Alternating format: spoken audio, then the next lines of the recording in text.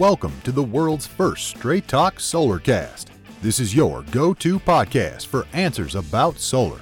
Brought to you by Solar Harmonics in Northern California, who invite their customers to own their energy by purchasing a solar panel system for their home, business, or farm.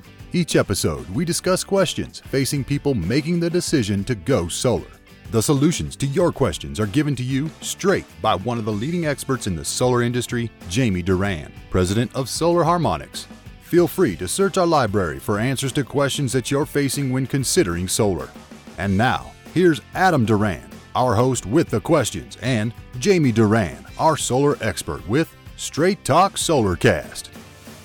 Okay, hello everyone. We're back with a new edition of Straight Talk Solarcast. Yay! How you doing, Jamie? Doing great. Great. How's the weather in your part of the world? It is. It was raining this morning, raining yesterday, raining the day before, but it's it's past the middle of April, and it's going to start getting warmer. Yep, and our drought is over. Woohoo! California, no more drought. That's great. That is. Time to get a pool. That's right. Everyone's feeling good. Home values are up, and people want to spend the equity as fast as they can get it. But getting a pool is one of the biggest expenses of a home, and it can also be the biggest ongoing expense of a home as well. Yeah, actually, I do have a friend. I was talking to her about her home pool, and she basically said that they are averaging about $800 a month for electric costs, and she blames it all on that pool. Yes, and pools are great as long as you use them. It always breaks my heart when somebody does have an $800 a month electricity bill.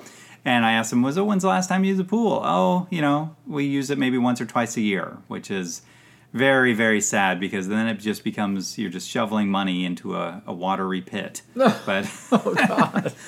But there is some things that we can do from a energy efficiency side and from the solar side. Really? Okay, so number one thing to do for if I have a pool and I'm looking to reduce my electric bill, what do I do?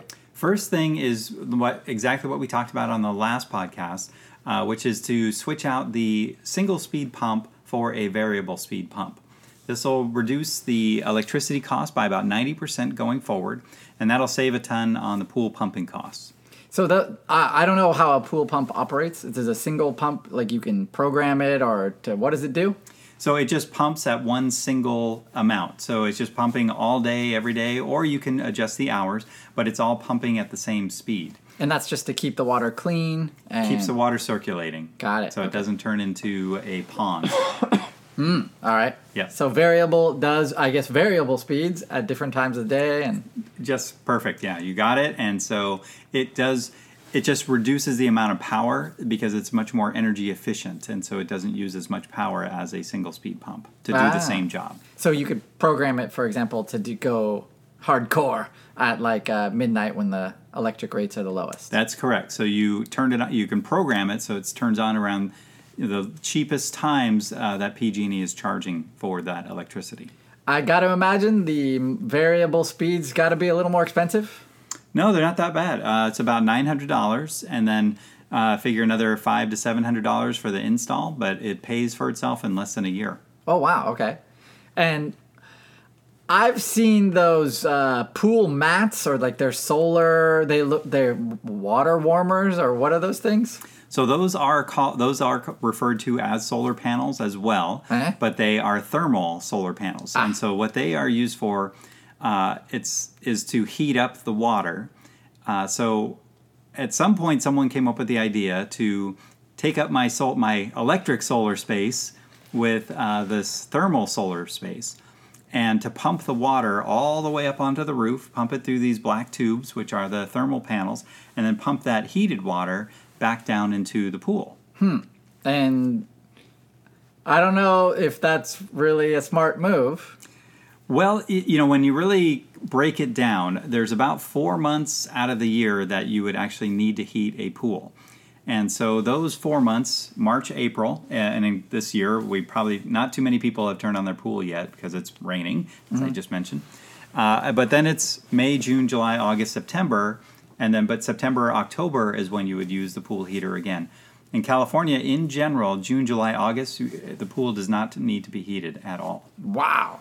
So those, getting back to the thermal mats, are those something that you recommend for your customers? We do not recommend them. We do have another solution, but there's some big drawbacks to those thermal panels. Okay. One of the biggest ones is they tend to deteriorate over time. So they are installed with the pipes where the water runs up to the roof are generally they use PVC pipe, which is a plastic pipe. Mm-hmm. And those are really made to be used for underground water, not up on the roof at 130 degrees during the summer. And so at least, yeah. At least. And yeah, so wow. they tend to warp over time. And when they start to warp, they tend to leak. And when they're leaking, it's leaking the chlorine water from the pool up onto the roof. And most roofs are not, their warranties do not cover chlorine water. Oh, no. And so if the cement tiles or the composite shingles tend to deteriorate, and it's pretty fun if you just do a Google Earth search for your house and you see all the pools that are in your area and you can kind of zoom in, you can actually see where these pool systems are leaking. And that's leaking chlorine water onto the roof, and that chlorine deteriorates the cement tiles if you have cement. It also really destroys the roof gutters as well. Wow, I didn't even think about the leaking issue. I was just thinking about the efficiency.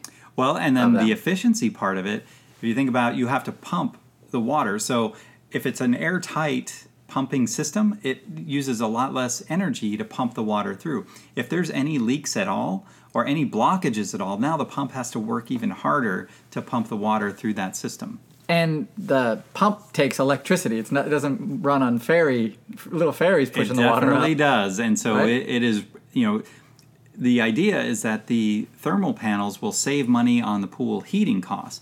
But now you're using electricity, just like you said, to pump that water all the way up on the roof and then pump it through the system and then pump it back down. So you're right, it does use a fair amount of electricity.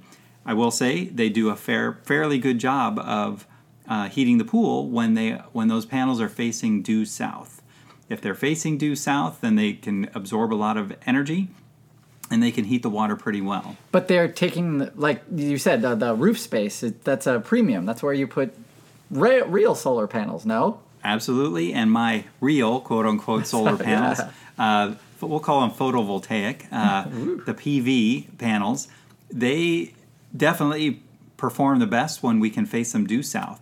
And unlike the pool thermals, we're getting usage out of that all year round. And that's why I say it's taking up my very valuable real estate for electricity when it's just being used for the pool pumping or pool heating. So then, okay, so number one thing to go back was when you have a pool, get a variable speed pump. Stay away from thermal mats, the thermal solar, that junk. Panels. Yeah, and then anything else? So you still want to heat up your pool. And so generally people have a gas heater. But what we recommend and what we install a lot of the time is an electric pool heater. And what those are, it's about the size of an air conditioner. And it just takes the air and pumps hot air into your pool. And so it heats up the pool. It does take, at the beginning of the swim season, 2 to 3 weeks for it to get to that desired pool temperature of 82 degrees. But then it does an amazing job of maintaining that pool temperature. And so as long as you are the type of swimmer or pool user where you're going to keep the pool covered is also very nice because then the electricity you're pumping in doesn't just float away at night. But if you can keep the pool heater or electric pool heater on all swim season, then it does a fantastic job of maintaining that pool temperature. Wow. But doing all this when you're doing solar, is there any advantage? Yes, because now we can add 4 or 5. Generally, the electricity needed for the electric pool heater is about 6 more solar panels. Okay. But then when we add in the savings from the electric pool pump, the variable speed pump, that can reduce it by about 4 panels. So in addition... Wow, what? Yeah, so it's a huge saving, that variable speed pump. Wow. And so we can offset a huge amount of that electricity usage with variable speed. So in general, with our pool customers, we definitely recommend, obviously, the PV panels and then an electric pool heater and variable speed pool pump all at the same time. That's a lot of those pool noodles left over for the kids to play with. Those Big John noodles. Come on. You don't have any kids anymore. I don't know what the hell you're talking about. All right. So anything else that you recommend that a pool owner thinks about or considers when they're going solar? Use it. Use that pool. If you've invested, $80,000, $100,000 into that pool, or if you're just, enjoy pool time is some of the best family time. So, get the kids off of the iPad and into the pool. I'm sure they'll try and put it in a Ziploc bag so they can be in the pool and using the iPad, but at least they're outside. So definitely, if you have a pool, use it. Use it without any regret when you have photovoltaic panels. You have a variable speed pool pump and an electric pool heater. All right. Those are some great tips, Jamie. Thank you very much. Awesome. All right. Let's do it. All right. All right. We're going to wrap things up for today. So if you have any questions, please don't hesitate. Send us an email at solarcast@solarharmonics.com. And don't forget to give us a great rating on iTunes. We'll see you next time, everyone. Have a great day. Enjoy your pool. Woo!